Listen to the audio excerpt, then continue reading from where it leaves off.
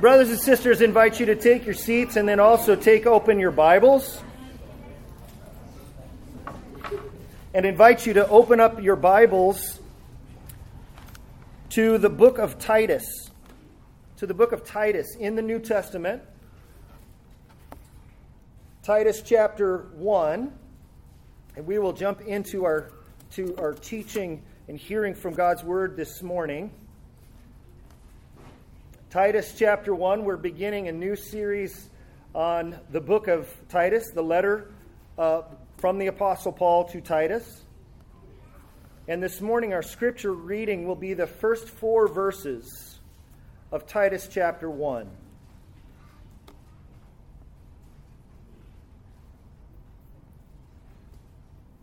And so, as is our custom, we do, every time we approach God's Word, we want to pray for the illuminating work of the Holy Spirit. And so I invite you to join with me as we pray before we begin.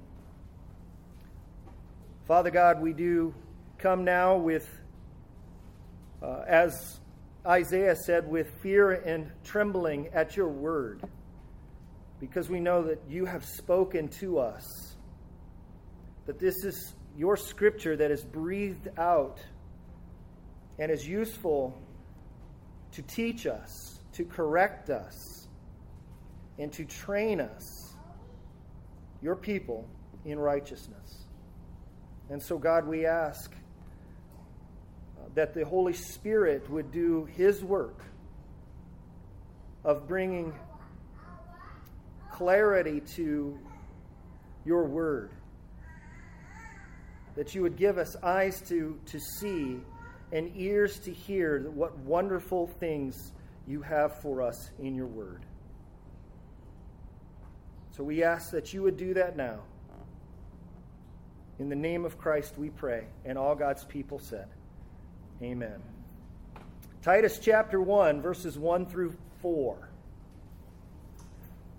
Paul, a servant of God and an apostle of Jesus Christ, for the sake of the faith of God's elect and their knowledge of the truth, which accords with godliness, in hope of eternal life, which God, who never lies, promised before the ages began, and at the proper time manifested in his word through the preaching with which I have been entrusted by the command of God our Savior.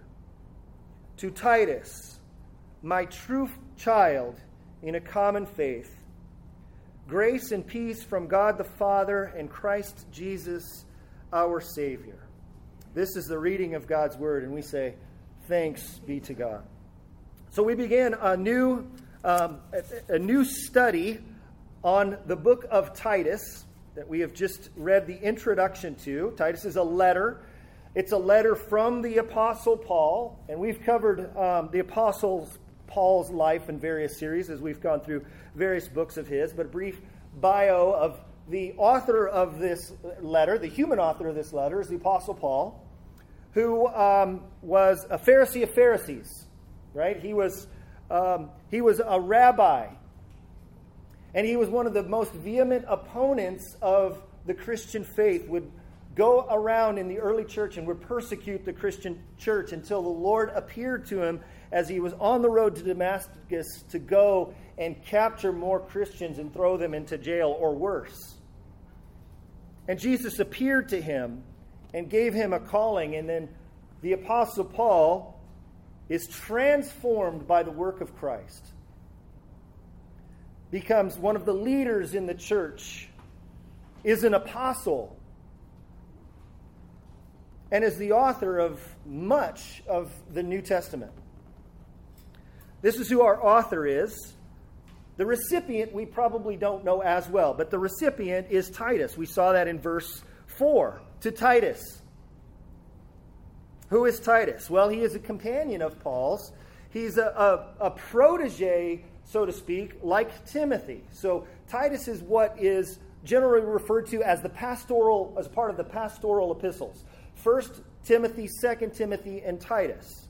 1st and 2nd Timothy written to Timothy, who was a pastor who was appointed by Paul to lead over in the church of Ephesus. And Titus, likewise, was charged with leading a church on the island of Crete.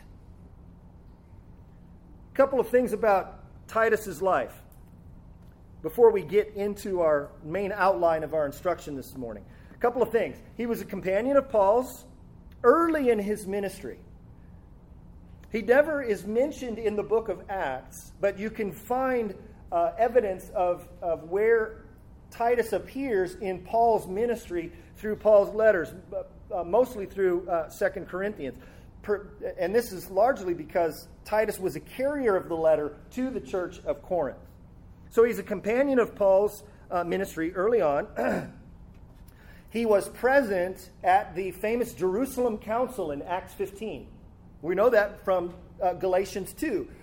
Titus is mentioned as one of the ones who went with Paul and Barnabas to the council in Jerusalem in Acts 15. He most likely accompanied Paul on Paul's second and third missionary journeys. Almost definitely he did, even though he's never mentioned in Acts. He acted as Paul's representative in the church of Corinth. So 1st and 2nd Corinthians. He was the one, when Paul speaks about having to write a very severe letter to the church at Corinth, Timothy's the one who's carrying that letter. He was sent on various other assignments too, you can see from other passages of Scriptures. He's fully Greek. We know that from Galatians chapter 2. So he was not circumcised, unlike Timothy, who had a Jewish mother. And Paul uses three terms to describe Titus, and his the depth of the relationship that they had. Here's the three terms. 2 Corinthians chapter 2, verse 13. When it says that as Paul was on one of his missionary journeys in one of the towns, he says, "My spirit was not at rest because I did not find my brother Titus there." So he refers to him as my brother. Second one, 2 Corinthians chapter 8. He references Titus again, and he says, "He is my partner and fellow worker for your benefit." So he sees him as a colleague. So he's his brother, but he's also his colleague and fellow worker. And then the third description of Paul's perception of, and the description of Paul's feelings toward Titus comes in today's passage in verse 4. To Titus, my true child in the faith. We don't know a whole lot about Paul's married life. We do know he was at least single or unmarried. So we don't know if he has any children, but he refers to his spiritual children, and Titus is one of them. So the depth of friendship, the loyalty. And Titus is tasked with leading the church in Crete. So let's look at this letter that Paul has written to Titus. I'll put it this way. The main theme of this letter is, as it says here in the subtitle, church basics.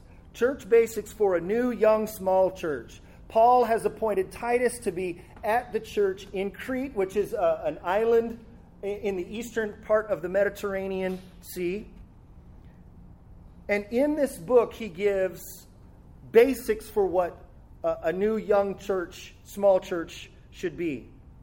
And so each part of this series, we're going to be looking at these simple lessons, these church basics. And I've summarized them all in one-word descriptions for each one. And there's 9 of them. But one is preaching. The preaching of God's word being one of the fundamental basics of a church. Leadership. Godly examples of godly leadership. Paul addresses to Titus. To the importance, the vital importance of sound doctrine. That's the third term. To discipleship, how discipleship is to take place among the members of the congregation. The gospel and how that should be a grid through which they see all of life. And service and ministry. the ways in which we are equipped to serve one another in the body of Christ. Witness, the importance of our witness or testimony to a lost world. And unity, the importance of the unity of God's people. All of these are themes that we're going to see in this letter. Now, some of you may be tempted to think, you hear, pastoral epistle, like 1st and 2nd Timothy, that this sounds like it's a book for pastors. It sounds like this is a book for church leaders. And that this maybe is less useful to me and maybe it's less relevant to me. Let me encourage you not to think that way about this letter. Don't think that this letter is not relevant to you if you don't see yourself as a church leader or if you're not a pastor. For a couple of reasons. First, this is part of God's Word, and all of God's Word, all Scripture is breathed out by God and useful for us. But second, there's lots of evidences in this letter itself that this letter was written for all of the church in Crete, not just to Titus. The way it's worded and things that he says give some good evidence that this is addressed to Titus, but to be read in the entire congregation. It's addressed to Titus, but the intended audience is the larger church. It's for everyone. You know what's really popular today? Podcasts. How many of you hear podcasts, right? And how many of those podcasts, whether you're watching them on YouTube or you're downloading them into some sort of podcast, how many of those are conversations between the host of the podcast and someone else? How many of those? Some? Or I could think of like a really popular, like Joe Rogan, for instance. Like he is the host of the podcast, but it's usually like 2 or 3 hour long interviews with another person, right? And it's just them talking. There's no sense that either of them are talking to a larger audience, except it's a larger audience. Everybody is invited to come in and watch this conversation. I think that's a little bit like what we see here in Titus. This is written by Paul. He's writing to Titus, but everybody is a part of this. It's all for the hearer's benefit as well. So don't think that this isn't for you. For example, Paul, as we'll see here in a moment, he talks about his apostleship. Well, Titus has known Paul for decades. He's not driving home the idea of his apostleship for Titus. He's doing that for the rest of the congregation, to know Paul's authority and to know the authority that Titus has, that he sent there on behalf of the apostle Paul. So this is for everyone, and I put it this way. This is to get everyone, the entire flock, shepherd and flock, all together on the same page. So with that, we have the church basics in mind. Preaching, leaders, doctrine, discipleship, gospel, service, witness, and unity. And this morning we're going to look at the first one, and the first one is this: mission. Here's the key word: mission. Know the mission. Know the mission. And I'm going to unfold this in 3 parts. It was 4, but I deleted one of the parts because I know for sake of time. But God's word is sufficient. We will be able to hear what God has to say to us in these 3 parts. And I'll tell them right to you here at the front end. Here are the 3. We're going to be looking at the man, the mission itself, and the message. The man, the mission, and the message. The man we've already introduced to, the Apostle Paul, who he describes himself as a servant of God and an apostle of Jesus Christ. Paul is a slave to God. Paul at one time was his own master, but he has now been brought into under the master God, the supreme master over all beings, and under his authority. He's the servant of God, and he's the apostle of Jesus Christ. The word apostle there means sent. It means an ambassador, somebody who is sent out with authority to convey what the one who sent him has the authority to represent the one who sent him. So think of this as he's a servant and he's sent. He's an apostle of Jesus Christ. Now, normally Paul often does this. He'll make reference to the fact that he's a servant of God and he's an apostle from Jesus Christ. And usually it's an emphasis of its source. Here, he emphasizes this for its purpose. Why was Paul a servant? Why was Paul an apostle? And this leads us to our second one, the mission. Verse 1, the second half of verse 1. Paul, a servant of God and an apostle of Jesus Christ, for the sake of God's elect. For whom is Paul sent to serve? What is his mission? For the sake of God's elect, or some translations might have, his chosen ones. His chosen ones. This is one of the several terms in the Bible for believers. For believers. But this refers specifically to how they were made believers in the first place. The elect are those who God has appointed to eternal life, to hear and believe and receive the gospel. Let me read a quote of a description of this from J.I. Packer. J.I. Packer, very well-known theologian who just passed away a couple of weeks ago, lived well into his 90s. And he says this verb, elect, it means to select, to choose out.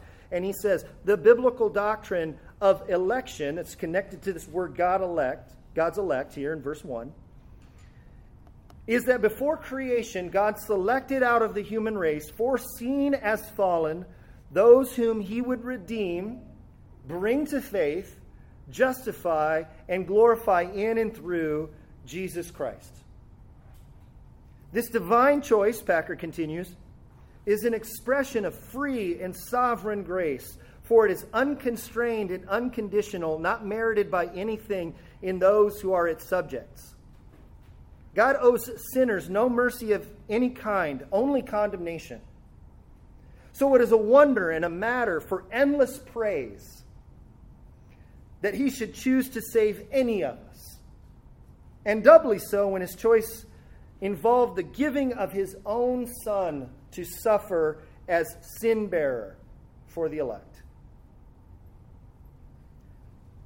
This is a representation of the biblical teaching.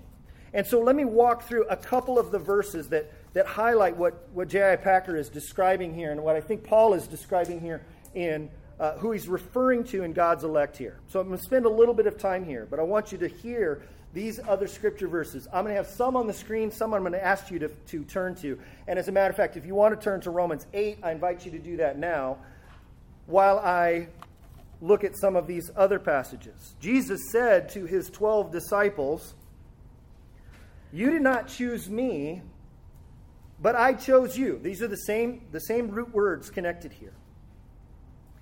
"I chose you and appointed you that you should go and bear fruit." That's John 15, is writing to his disciples. To a larger group, a much larger crowd earlier in John's gospel, Jesus says this, "No one can come to me unless the Father who sent me draws him, and I will raise him up on the last day." A little bit after this, he says, "Truly, truly, I say to you, whoever believes has eternal life." But he goes on to say, "But there are some of you," saying to this whole crowd, "who do not believe." For Jesus knew from the beginning who those were who did not believe and who it was who would betray him. Jesus knew this from the beginning. And he said to them, "This is why I told you that no one can come to me unless it is granted him by the Father." Those are a couple of the words of Jesus. Here, the Apostle Paul writes this in Ephesians chapter 1. Beautiful chapter, where he gives this doxology of praise. You've heard me quote this one many times. "Blessed be the God and Father of our Lord Jesus Christ, who has blessed us in Christ with every spiritual blessing in the heavenly places, even as he chose us in him before the foundation of the world, that we should be holy and blameless before Him. In love, He predestined us for adoption to Himself as sons through Jesus Christ, according to the purpose of His will, to the praise of His glorious grace, with which He has blessed us in the Beloved. Or as Paul writes to the Thessalonians, he says, "But we ought always to give thanks to God for you, brothers, beloved by the Lord, because God chose you as the firstfruits to be saved, through the sanctification by the Spirit and belief in the truth. To this He called you through our gospel, so that you would obtain the glory of our Lord Jesus Christ." Or as Paul wrote to Timothy in 2 Timothy 1, when he says, "God saved us and called us to a holy calling, not because of works, our works, but because of His own purpose and grace, which He gave us in Christ Jesus when? Before the ages began." Now I invite you to turn with me to Romans chapter 8. We'll also go into the book of Acts as well. But Romans chapter 8, Paul says these beautiful words at the end of Romans 8 when he's talking to the church of Rome about the life that they have in the Spirit. And he says this at the end of this discourse on the Holy Spirit that is in them, poured out onto these believers at the church of Rome. And he says this in verse 28. "And we know," you could almost, by the way, sense the crescendo of what Paul is saying here. It's building. "And we know that for those who love God, all things work together for good, for those who are called according to His purpose. For those whom He foreknew, He also predestined to be conformed to the image of His Son, in order that He might be the firstborn among many brothers. And those whom He predestined, He also called, and those whom He called, He also justified, and those whom He justified, He also glorified. What then shall we say to these things? If God is for us in this extent, if God is for us, who can be against us? He who did not spare His own Son, but gave Him up for us all, how will He not also with Him graciously give us all things? Who shall bring a charge against God's elect? It is God who justifies. Who is to condemn? Jesus Christ is the one who died, more than that was raised, who is at the right hand of God, who indeed is interceding for us. What a wonderfully encouraging picture that this work of God on our behalf. J.I. Packer continues, and here's a quote. "The doctrine of election, like every truth about God, involves mystery and sometimes stirs controversy." There's a little bit of understatement there, right? Sometimes. Sometimes. But in Scripture, it is a pastoral doctrine, he says, brought in to help Christians see how great is the grace that saves them. How great is the grace that saves you. And to move them to humility, confidence, joy, praise, faithfulness, and holiness in response. It is, and this great line I had never noticed before, it is the family secret of the children of God. But how does this fit into the mission? You were wondering, when are you going to get back to Titus? Well, how does this figure into this point here about the mission of the church? Why is Paul including this phrase, a servant of God and an apostle of Jesus Christ for the sake of God's elect? Why? Well, for this, I invite you to turn to the book of Acts to see how this figures in. And we're going to use some examples from Paul's own life And I think some lessons that the Lord, in my opinion, I think the Lord was teaching Paul here, and now near the end of Paul's life, he can say and cling to these things with a great deal of confidence, because how this understanding of God's elect fits in with Paul's mission, he sees them going together perfectly, hand in hand. Acts chapter 13. Paul is in on his first missionary journey. He is in a place called Antioch. There's a couple of Antiochs in the Bible, but this one is in the region of Pisidia. So it's Antioch in Pisidia. And he goes and he's, as was his habit, he would go and begin by preaching the gospel in the synagogues to the Jews. And he would quote from the Old Testament passages. And he would show that Jesus is indeed the Messiah, the anointed one, the Son of David, the one who is going to be the king over all of creation, because he's the one who suffered as a servant, and he is the one who was raised to life. He's going in the synagogues and preaching these things. And some of the Jews receive this. They go, yes. Some go, no. To which Paul says these words near the end of this chapter. When verse 46, Paul and Barnabas spoke out boldly, saying, "It was necessary that the word of God be spoken first to you, Jews, since you thrust it aside and judge for yourselves unworthy to inherit, unworthy of eternal life. Behold, we are turning to the Gentiles. For so the Lord has commanded us, saying, I have made you a light for the Gentiles, that you may bring salvation to the ends of the earth." And when the Gentiles heard this, verse 48, they began rejoicing and glorifying the word of the Lord, and as many as were appointed to eternal life believed. Okay? Key is the order. He does not say, as many who believed then were appointed to eternal life. He says, as many who were appointed to eternal life believed. That's one example. So in other words, we'll put it this way. There are those out there, just kind of getting a picture here, maybe. There are those out there who are not yet believers, who God has appointed to eternal life. God has chosen the general call of the gospel to go out, but it is to be made effectual in the lives of those who would come to believe. This is not the only place. His next journey, Acts chapter 16, and invite you to turn with me to Acts chapter 16. They come to, in verse 11, they come to a city called Troas. And then he went from there to the city of Philippi, which is a leading city of the district of Macedonia and a Roman colony. And we stayed in the city some days, Luke being with him here.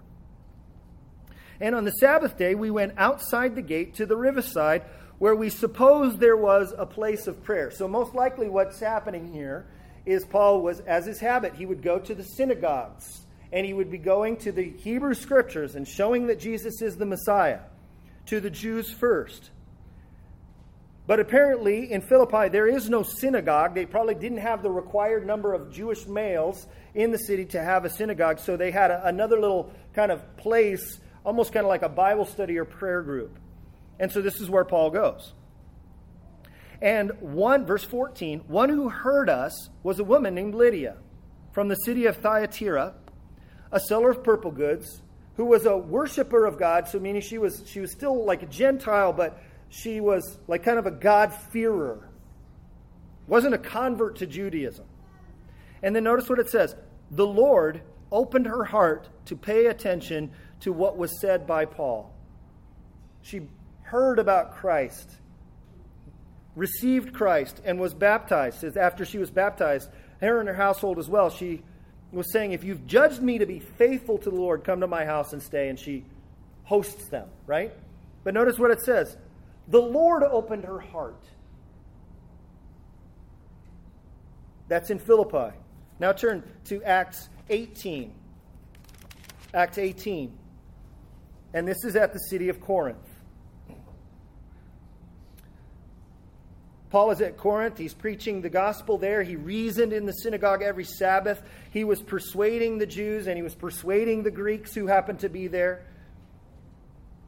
And then it begins to say that there's quite a few converts. Crispus, the ruler of the synagogue, believed in the Lord together with his entire household. This is in verse 8. Many of the Corinthians, hearing Paul, believed and were baptized. So Paul is getting a measure of success here in the city, but as he received everywhere, he probably was getting some hostility, some rejection. And I think he was doubting. Doesn't say it explicitly in here, but I think that there's some doubt, some weariness of the opposition that was constantly against him. The reason I think this is because of what it says in verse 9 of Acts 18. And the Lord said to Paul one night in a vision, "Do not be afraid, but go on speaking, and do not be silent." And here's the reason he gives. "For I am with you, and no one will attack you or harm you." And then he says this, "For I have many in this city who are my people." And he stayed there 1 year and 6 months, teaching the word of God among them. Now, here, he's not saying there's many in the city. Look at the group of people that have already come along. Don't be afraid, Paul. Don't worry about any kind of opposition or hardship. Look at what I've already done here. No, he's referring to the ones yet to hear the word and yet to believe. And here, the Lord Jesus says, they're my people. My people are here. I'm encouraging you, Paul, to keep on going, keep preaching, because that word needs to go to my people so that they would hear and believe. There are those out there, I think if you look at the whole of all of these, and there's other places we can go, there are those out there who are not yet believers, who God has appointed to eternal life.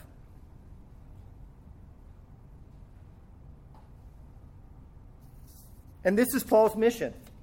This is Paul's mission, which is why I think he writes in another pastoral letter, 2 Timothy chapter 2.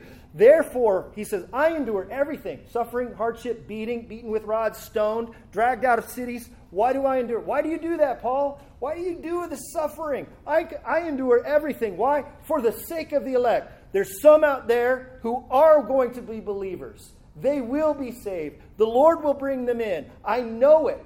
And it's not based on my cleverness or my persuasive speech or my influence. It's based on the Word of God and the Spirit of God. I know this. This is Paul's mission.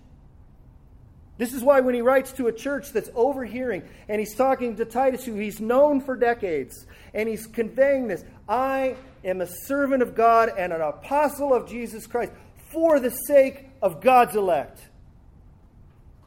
Beautiful. And what is the desired outcome?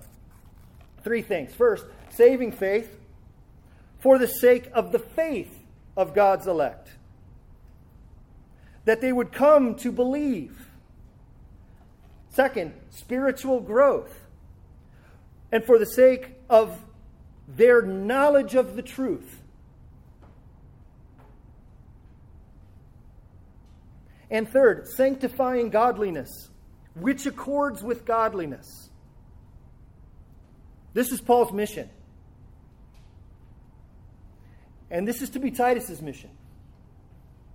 And this is to be the church in Crete's mission. And this is to be our mission. There are those out there who are not yet believers, whom God has chosen to respond to the gospel. Paul believes that. Paul experienced that through his ministry. And he wants Titus and Crete to experience, and the Lord God wants us to experience that too.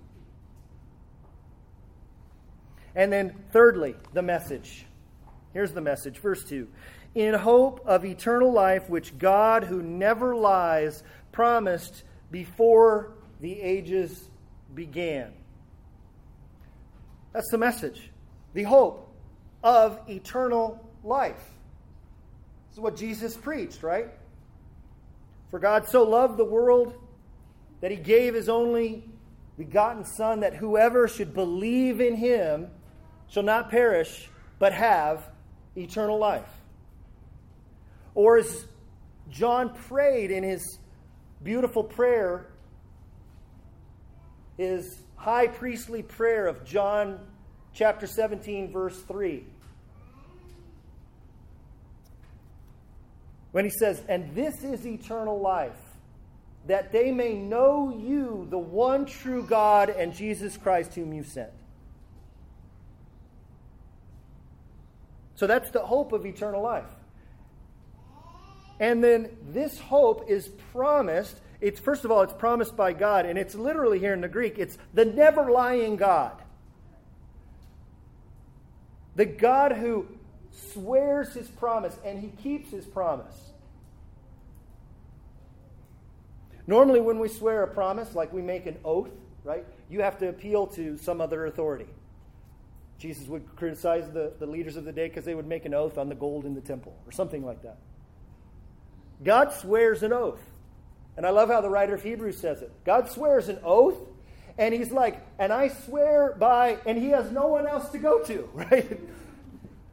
I swear by me. I have no one other else to swear by. You have my word. So the never-lying God promised this when? Before the ages began. The hope of eternal life through knowing Christ, which God has promised before the ages began. The New Testament is not an afterthought. It's not plan B. God has always had this plan. He's foreshadowed it all through the Old Testament, that all would be justified by faith through him, faith in him. And in the New Testament, we have the fullness of this covenant coming to fruition in Christ, that all who would have faith in him, promised before the ages began. Amazing. Can I get an amen? Okay. So the man, Paul, his mission for the sake of the faith of God's elect and the message, the hope of eternal life. This should be our mission too. What a beautiful way to start this letter. And he continues, he teases out here for a moment the method that he's going to use to do this, right? So God has appointed this elect for eternal life, but there's a means by which that happens.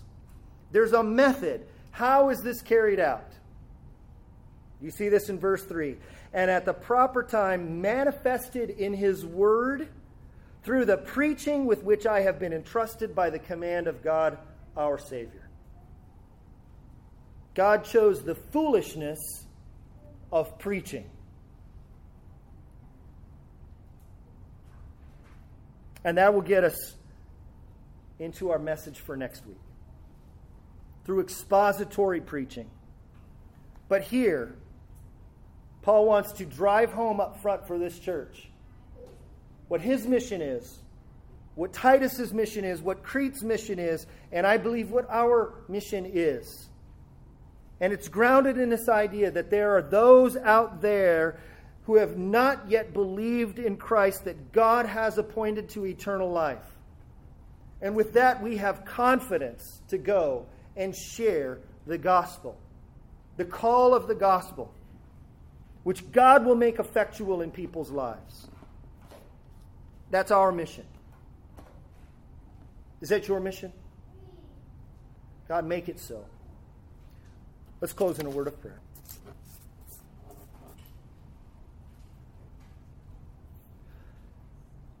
Almighty God, the never-lying God, the God who speaks to us. God, you have spoken long ago through your people. You have spoken and revealed your will. And we thank you that in these last days you have spoken definitively in your Son, Jesus Christ, to whom the Old Testament scriptures point and the New Testament scriptures explain. God, thank you that we have this revelation of Christ. And we thank you that this message of Paul's mission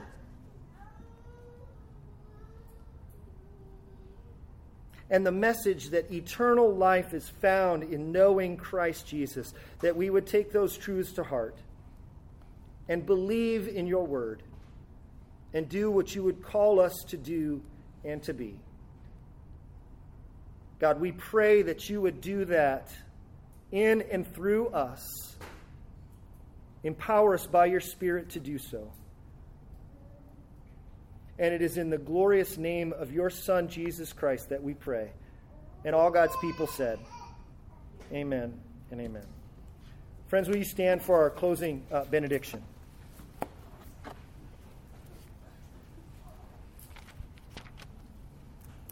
Guys, reminder that our study on that 1689 London Baptist Confession is this Tuesday night, 6:30 at Spica Real Estate. So come to that. We'd love to have you. If you don't have the book and would like one, I have one over here for you. If you have any questions about anything, I'd love to talk with you. And if there's anything that you would like some prayer about, please come and see me, and I would be glad to pray for you. So, brothers and sisters, may the grace of our Lord Jesus Christ and the love of God our Father and the fellowship that we share in the Holy Spirit be with all of you as you go. Thank you.